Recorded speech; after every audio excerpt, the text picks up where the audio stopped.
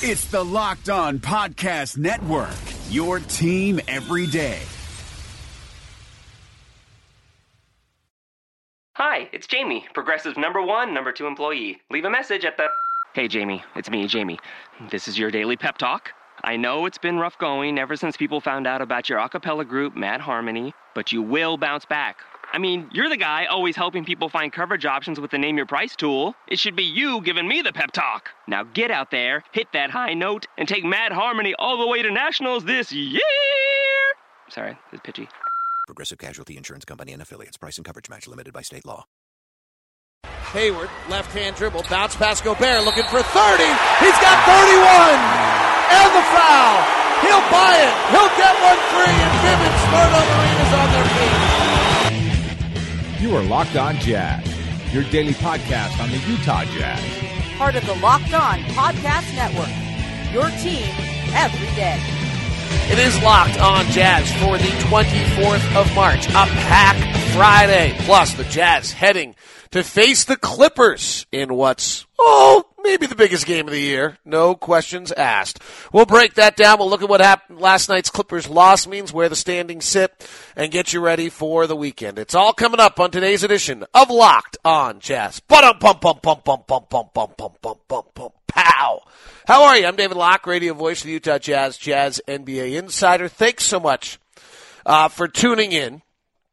We'll have a PAAC Friday today that's going to be kind of awesome because I'm going to get on my high horse and talk about how great PAAC is and explain why it's so great, why it's valuable, why you should pay attention to it in a very, as I said yesterday, self-serving way. But I actually believe it. Like it's fun to have built something and then have it become more and more relevant all the time and be able to show you what its value is over time. So we're going to really back up a little bit on PAAC and explain it, and I think we'll see that today. Then we'll also talk about where we sit with the playoffs. Empty the noggin. Great feedback. I almost want to send out like an on-air survey. So, like I actually, the feedback I got yesterday was great. So the question seems to be from everybody that they're having a hard time finding it this year as we moved it over to 1280 The Zone. We need to still post it at We Are Utah Jazz for many of you who've bookmarked it there. It seems like that's some of it is what's happened this year, by the way, just to let you know, is there's a lot of people working really hard on it. It used to just be me posting it.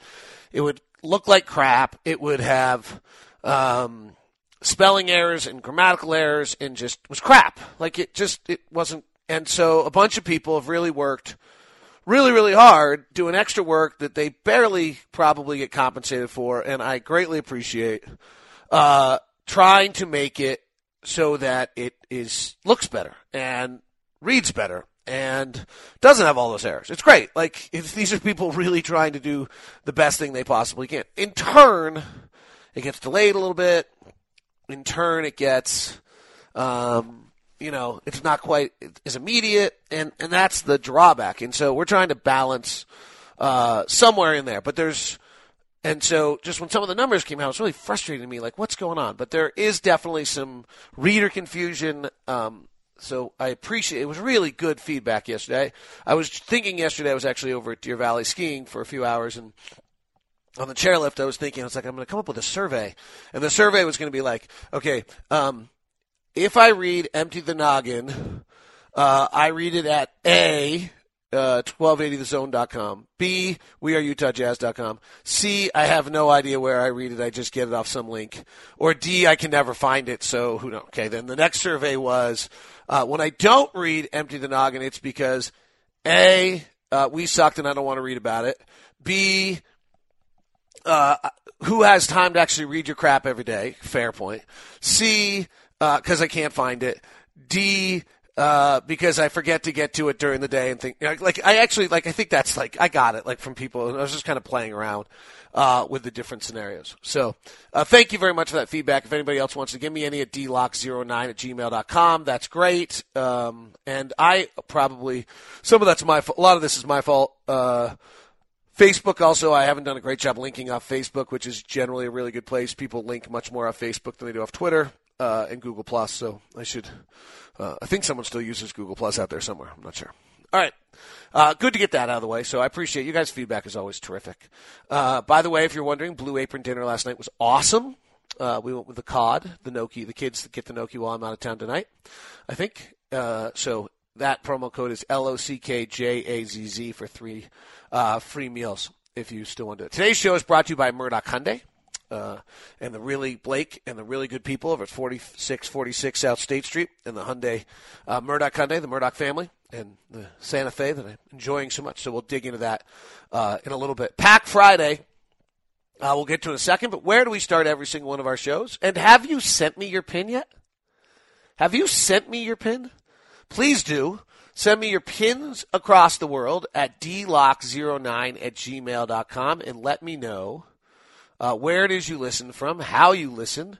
No, not how you listen, but where you listen from and what it is that made you a Jazz fan. This one comes in from Pasco, Washington. Just from Mike Barrett saying hi.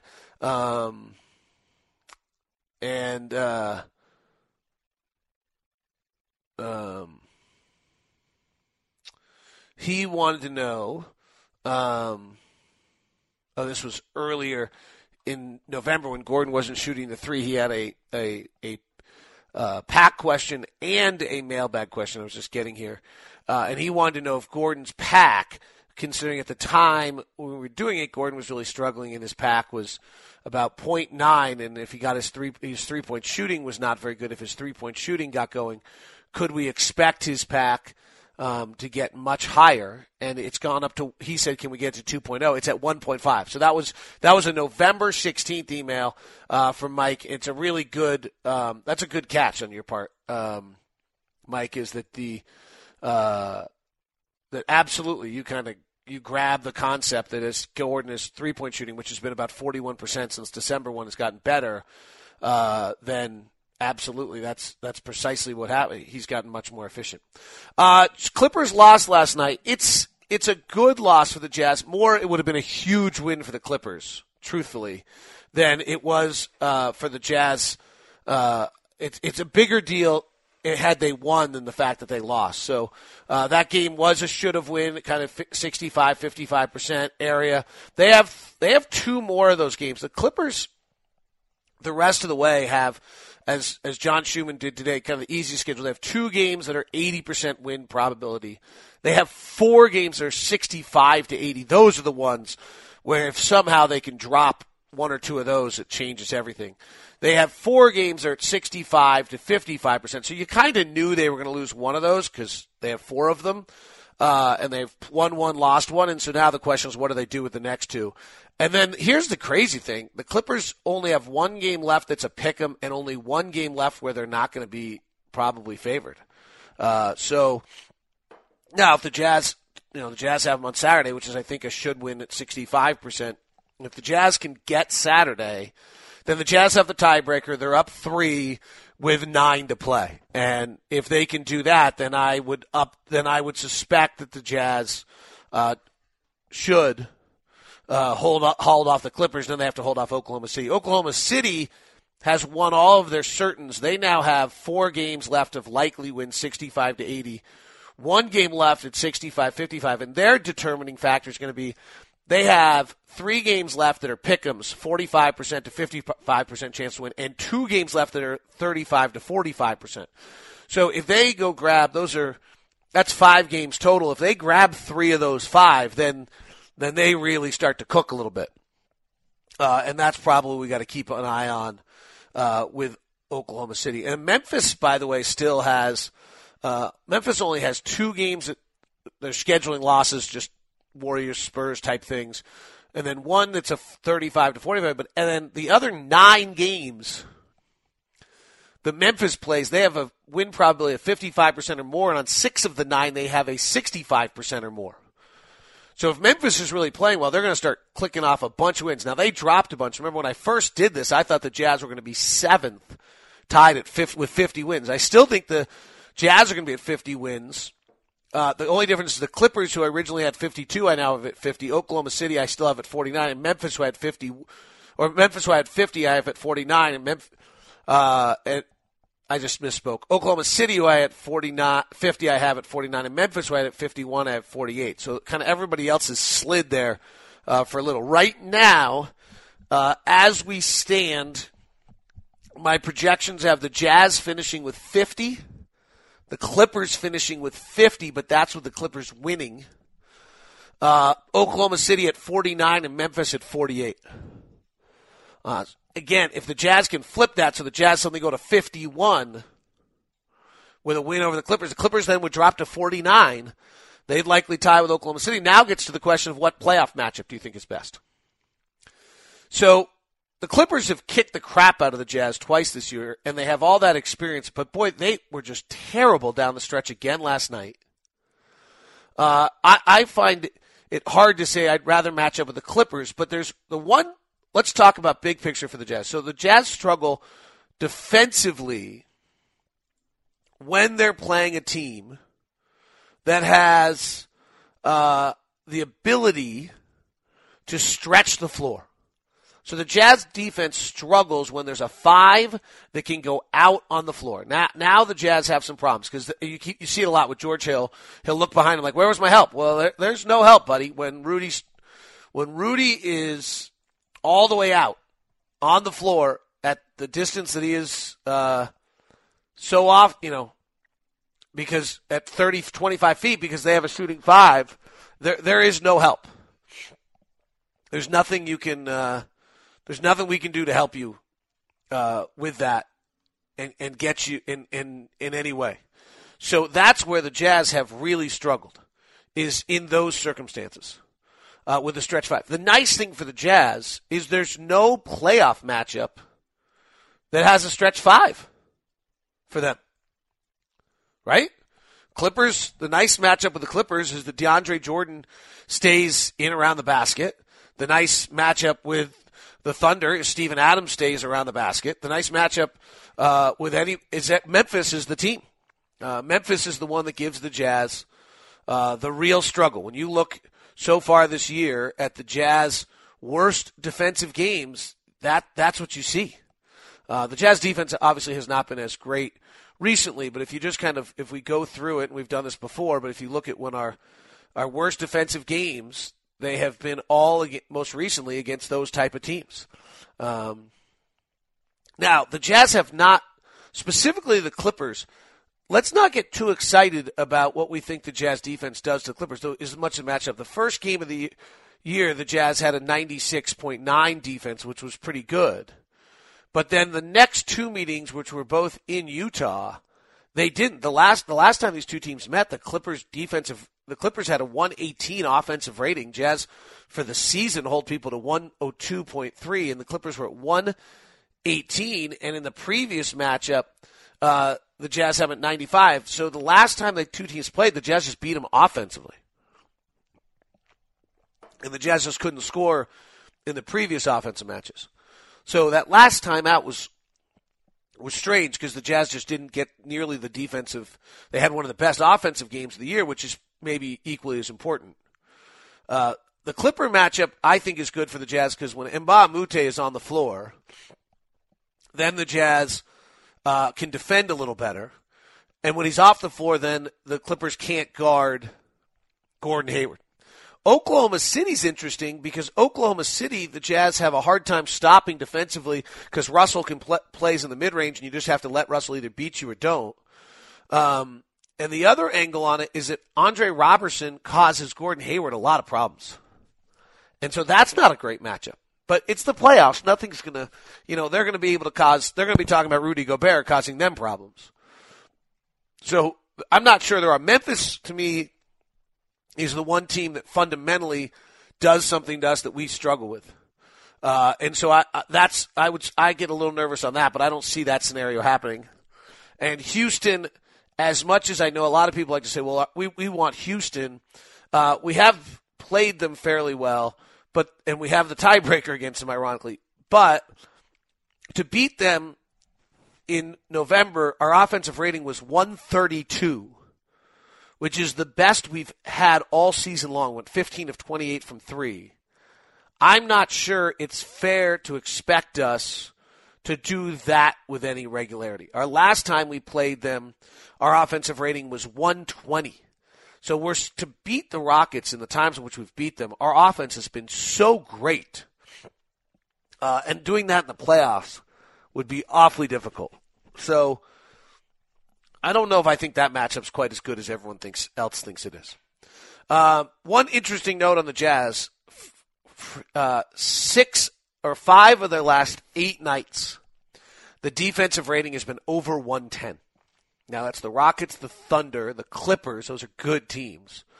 The Pacers, and then the Knicks the other night. So I'm not, the defense is just not as sharp right now as it needs to be.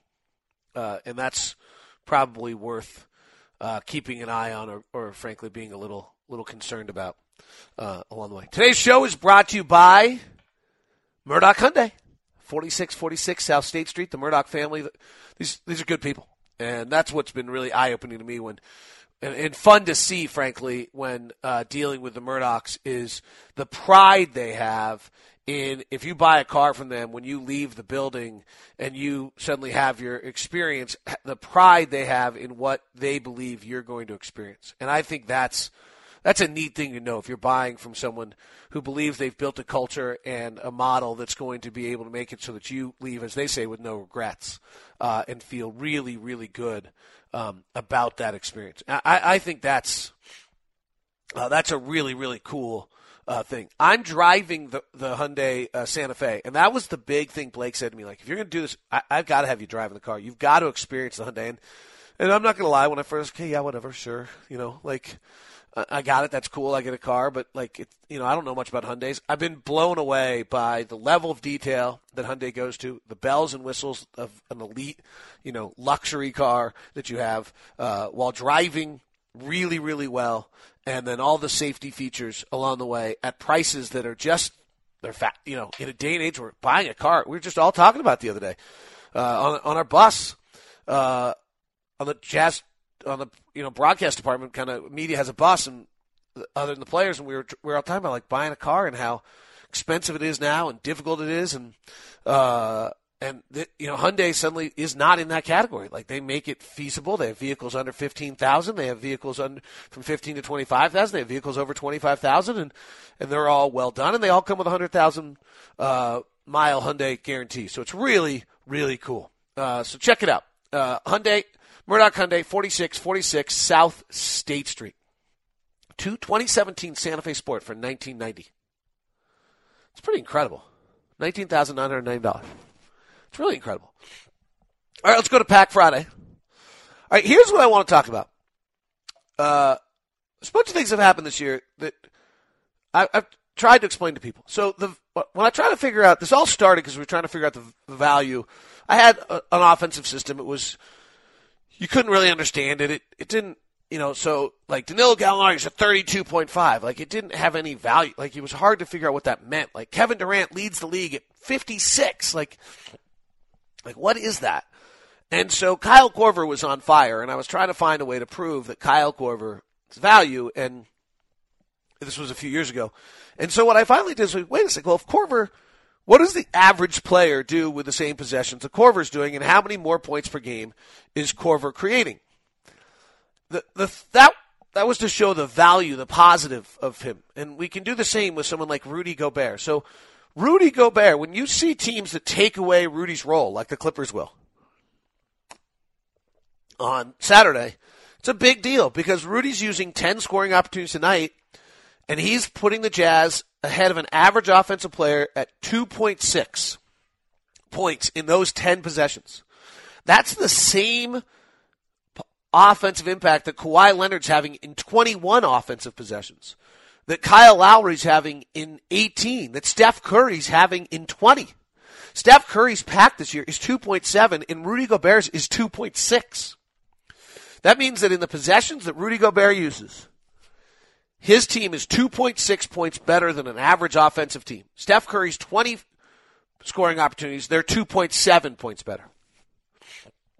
About the exact same. Now, there's a real value to having a high usage player like Kevin Durant, Isaiah Thomas, James Harden, Steph Curry, Kyle Lowry, Kawhi Leonard over a Rudy Gobert. There's a value to it. And that value is that a guy like Rudy, if he's using 10 scoring opportunities and Steph Curry's using 20, that there's another 10 to be used. Now, if Rudy's on a really good team and those 10 are being used positively, then he's even more valuable. But the chances are those other 10 possessions are not being used at the same level that Steph Curry, LeBron, James Harden uses theirs, and so that's why Steph Curry, LeBron, James Harden are larger value offensive players, even though their PAAC is similar, because there aren't another 10. What is equally as important to this is the negative side of the story, and this is what has really been eye-opening this year.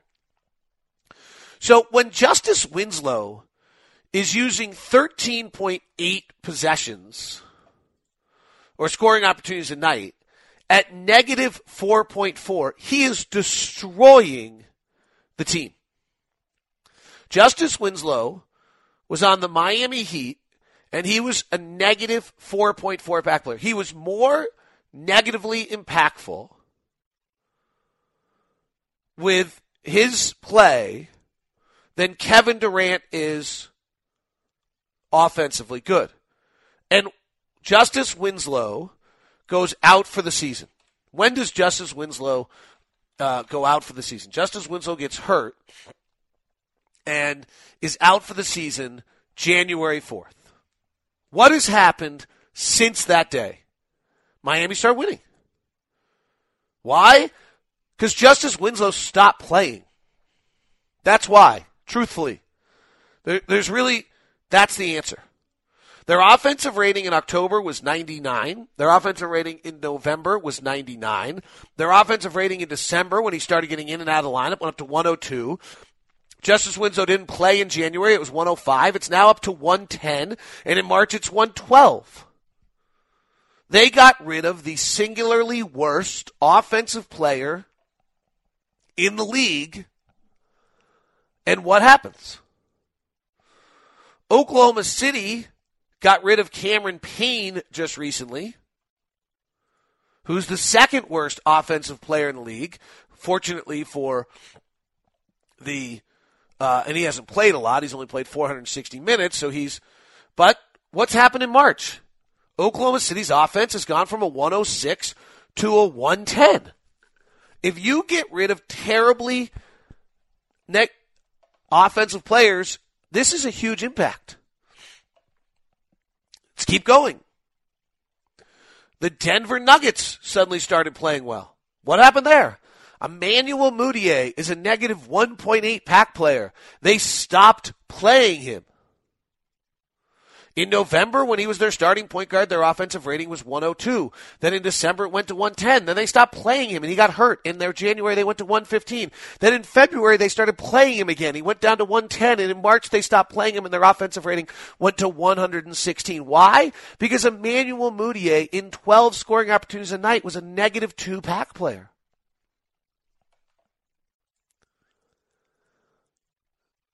It's death to have one of these guys playing with regularity on your team. I've been trying to preach this forever. I now have value to show it. The Memphis Grizzlies are beginning to play better. Why? Chandler Parsons is hurt and out for the year. Negative 1.6 PAAC player. Now, some of this, you better have somebody who's replacing Chandler Parsons who's good, and I'm not sure Memphis has that. And they have Zach Randolph, who's probably getting more possessions, who's at negative 1.6 PAAC also. So it's not as great for them as it is in some other circumstances, but getting rid of Chandler Parsons, 7 scoring opportunities a night at negative 1.6, helps them immensely. And they're better because of it.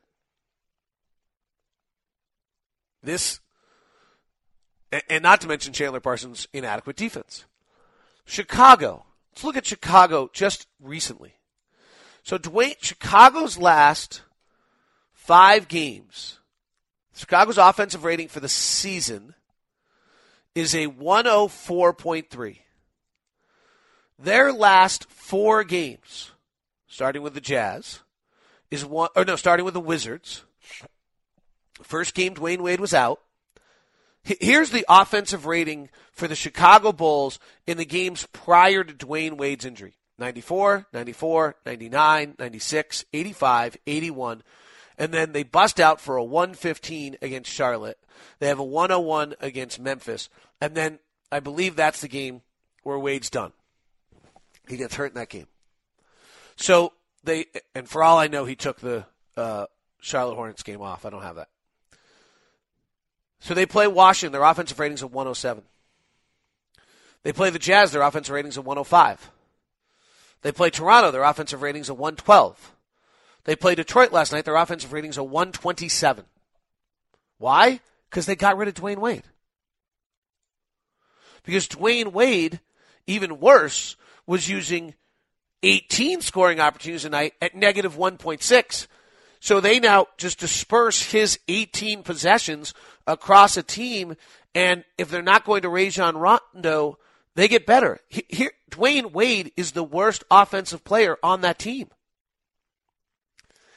If you take Dwayne Wade's 18 scoring opportunities and you give them to anyone else on the roster, they get better.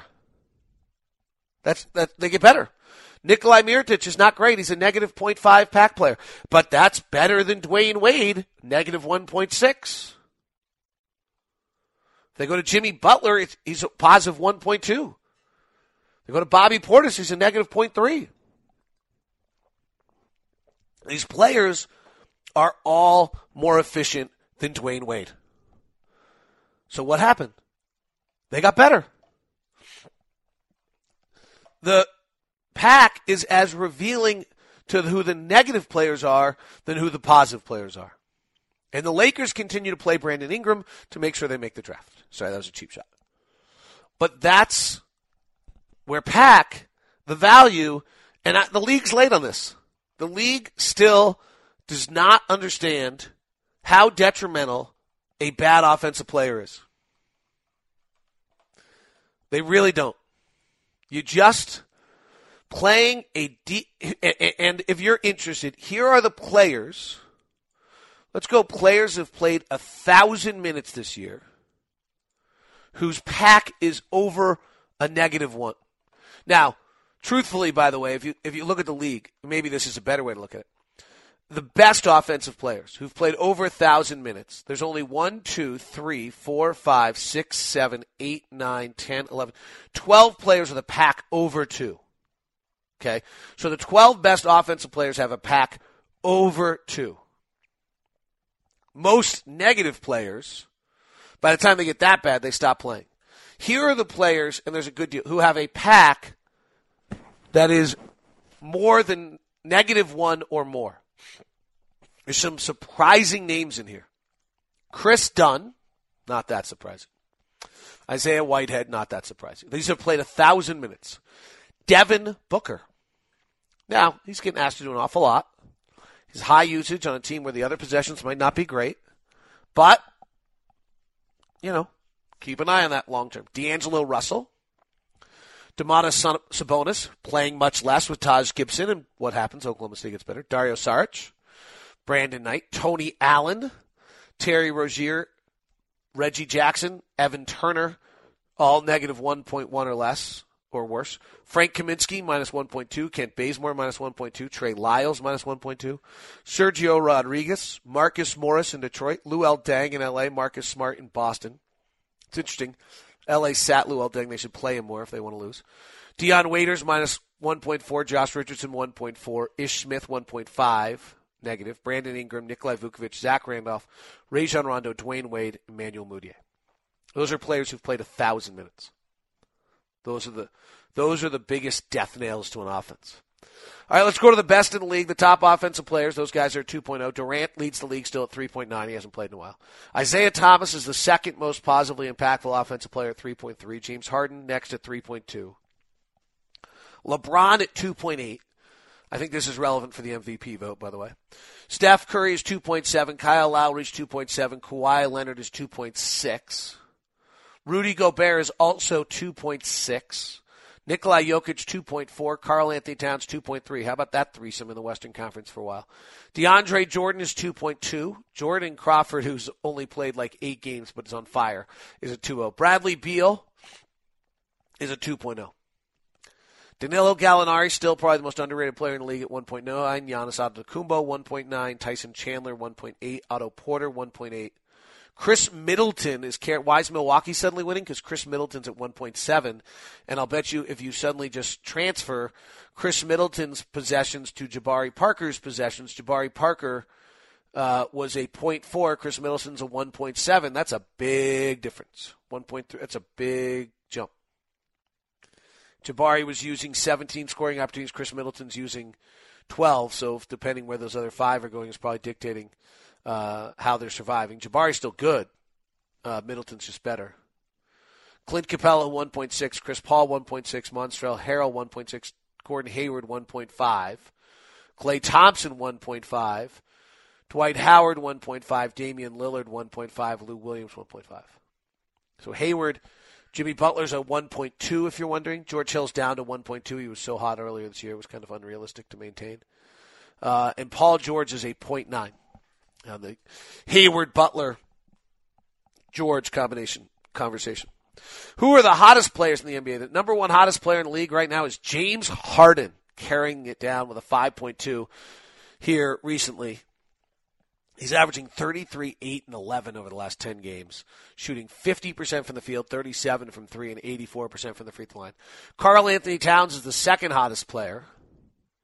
Nikolai Jokic is at 4.3. Allen Anderson of the Clippers only played 1 game, though.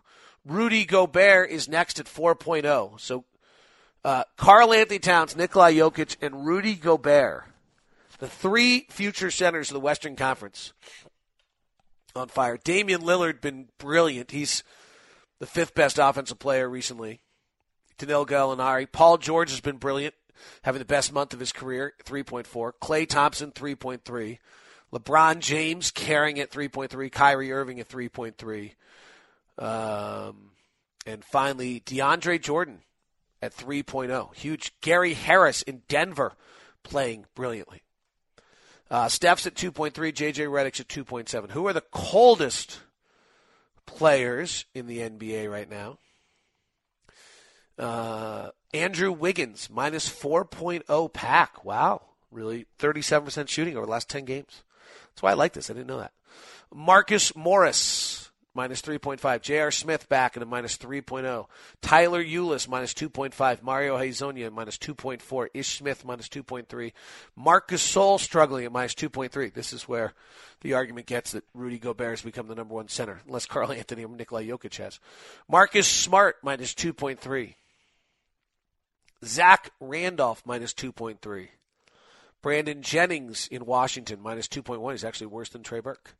Miles Turner, minus 2.0 for Indiana. Drew Holiday, minus 1.9. DeMarcus Cousins, minus 1.9 for the last 10 games. A little surprised by that. All right. He's usually positive. Those are, let's go take your questions. Roll over here on PAAC Friday. Long show, sorry. Pistons, who's actually good and who's actually bad on that team, and why are they having issues? Well, so your second question is why are they having issues, which is probably different than what I can answer, but maybe the numbers will tell you. Tobias Harris is a 0.6. He's the best. John Lore, 0.2. Boban, 0.1. And then everybody else is Aaron Baines, 0.1. Then everybody else is negative. And the goal for a championship-level team is for everybody to be positive.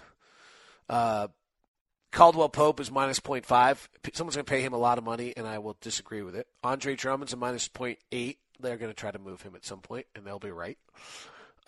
Stanley Johnson's a minus 0.9. Reggie Jackson's a minus 1.1. You know, they just have terribly inefficient offensive players. Marcus Morris is a minus 1.3. Ish Smith is a minus 1.5. It's a roster that needs a lot of help. Quite frankly. Thank you, Noah. Let's go to the next question.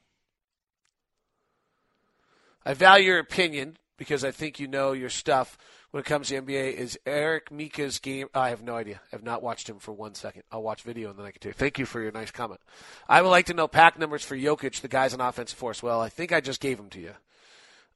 He is, overall this year, Nikolai Jokic in Denver is at 2.4. He is the Durant's 1, Thomas 2, Harden 3, LeBron 4, Curry 5, Lowry 6, Kawhi 7, Rudy 8. Nikolai Jokic is the 9th best, most impactful offensive player, and in the last 10 games he was even better, right? In the last 10 games he's the 3rd most impactful player. He's incredible. Rudy Gobert versus the best of the draft class. Giannis Antetokounmpo is probably the only other one in that draft class at 1.8 that has 1.9 that has a lot of value. Jazz versus Clipper PAAC. That's interesting.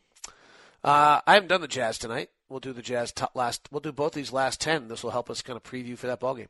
So the Jazz for the season, Gobert's 2.6, Hayward's 1.5, Hill's 1.2, Ingles is 0.7. And then Jeff Withey and Ball and Boy are about 0. Everybody else is negative. Neto's only a negative 0.1. Exum's only a negative 0.2. Joe Johnson's a negative 0.4. Alex a negative 0.6. Boris is a negative 0.6. Rodney's a negative 0.6. Shelvin Max a negative 0.8. Derek Favors is a negative 0.8. And Trey Lyles is a negative 1.2. It's just not what we anticipated for the season. Recently, Rudy obviously has been brilliant. At a 4.0. Joe Ingles is a 0.9. Hayward's just a 0.5. Exum is a 0.1. Neto's a negative 0.1. Hood is a negative 0.3. Withey's a negative 0.4. Diaw's a negative 0.8. Alex a negative 0.9. Lyle's a negative 1.2. George Hill is a negative 1.3 in the last 10 games. Derek Favors is a negative 1.3. And Joe Johnson is a negative 1.8. Why is George Hill so negative? Wonder what's going on there. He's only shooting 27% of his shots as 3 going to the free throw line, 10% of his time shooting 27% from 3 and 41% from the field over the last 10 games. I didn't realize that. 8 of the last 10. He's played 8 of the last 10. Well, that's probably why the offense is not quite what it has been. All right, let's go to the Clippers. For the season, I like this question. For the season, the Clippers, DeAndre Jordan is 2.2. Chris Paul 1.6. J.J. Redick 1.1. Brandon Bass 0.8. Mo Spates 0.6. Blake Griffin 0.2. Luke Mbamute 0.2. Austin Rivers minus 0.1. Paul Pierce minus 1. Allen Anderson minus 0.3. Wesley Johnson minus 0.6. Raymond Felton minus 0.6. Jamal Crawford, for all the love, minus 0.8. And then guys who don't play. On the last 10 games, they should play Mbamute more, by the way. The fact that he just doesn't negatively use possessions when every other guy on your roster does, and he's good defensively, as much as it seems like it clogs everything up, he's still better. DeAndre Jordan's a 3.0 recently. J.J. Redick's a 2.7. Chris Paul's a 2.1. Mo Spates is a 1.0. Brandon Bass 0.8. Blake Griffin a 0.7. Austin Rivers a 0.4. Paul Pierce a 0.2. Jamal Crawford's even. Wesley Johnson is a negative 0.6. Raymond Felton's a negative 1.1. And Bryce Johnson, who doesn't play, is not really good. So that is the answer to that. That was a good question. Hassan Whiteside. Oh, is this the Rudy Gobert debate? Let's see what Hassan Whiteside is. Hassan Whiteside's usually pretty good offensively, not very good defensively. This year he's a 0.8 PAAC. Why is it possible that Miami's any good? Because Dragic is a 1.0, Whiteside's a 0.8, James Johnson a 0.4, Ellington 0.4, Babbitt 0.1, and then Tyler Johnson's a negative 0.5, Rodney McGruder's a negative 0.6, Josh McRoberts is negative. Doesn't play much anymore. Dion Waiters, negative 1.4. Josh Richardson, minus 1.5. And they got rid of Winslow. Are 5-out offenses exposing the perimeter defense since Rudy Gobert can't lock down the paint? Well, yes. We talked about that earlier. Good question. Let's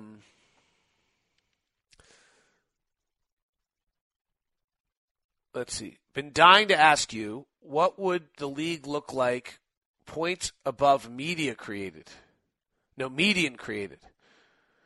because some guys viewed as negative would probably be positive due to more parity at the bottom half. Oh, so that's an interesting. Let me play with that, Tony. I think that's an interesting concept. So what he's saying is I'm going off average. And are there more positive or negative players? There's an assumption when I go off average that of the 450 players or whatever it is, 482 that have played this year, that there's equal amounts on each side of average. Though I've equalized, actually I have not equalized per player, I've equalized per possession. So I think I might have actually done that to some extent, but then you have a different angle on it. I'll look at that. It's a little difficult for me maybe to put together as much as I thought. It's an interesting thought along the way. Well, those are great questions. I really appreciate it. We have a big one on Saturday afternoon. Join us on the radio call. Look forward to being there with you. Thanks very much for tuning in today. And hope I got your questions answered. This has been Locked On Jazz, part of the Locked On Podcast Network. By the way, if you're an NFL fan, the NFL Draft Podcast did quarterbacks today. Should be a good one. Brought to you by Murdoch Hyundai. Stop by 4646 South State Street. It is Locked On Jazz. Napa know-how. It takes a lot to get excited about a bag, but most bags can't save you 20% on auto parts. That's 20% off headlamps, 20% off oil filters, 20% off virtually anything you can fit inside the 99-cent Napa reusable bag. So tell your buddies, there's a bag they just have to check out. Quality parts, helpful people. That's Napa know-how. Napa know-how. At participating Napa Auto Parts stores while supplies last. Minimum 3 items. Exclusions apply. Offer ends 10/31/17. Rejecting the screen has been retweeted by Kobe, Dame Lillard, and Vince Carter. So it's fair to say you should give it a shot. I'm Noah Kozlov. And I'm Adam Stanko.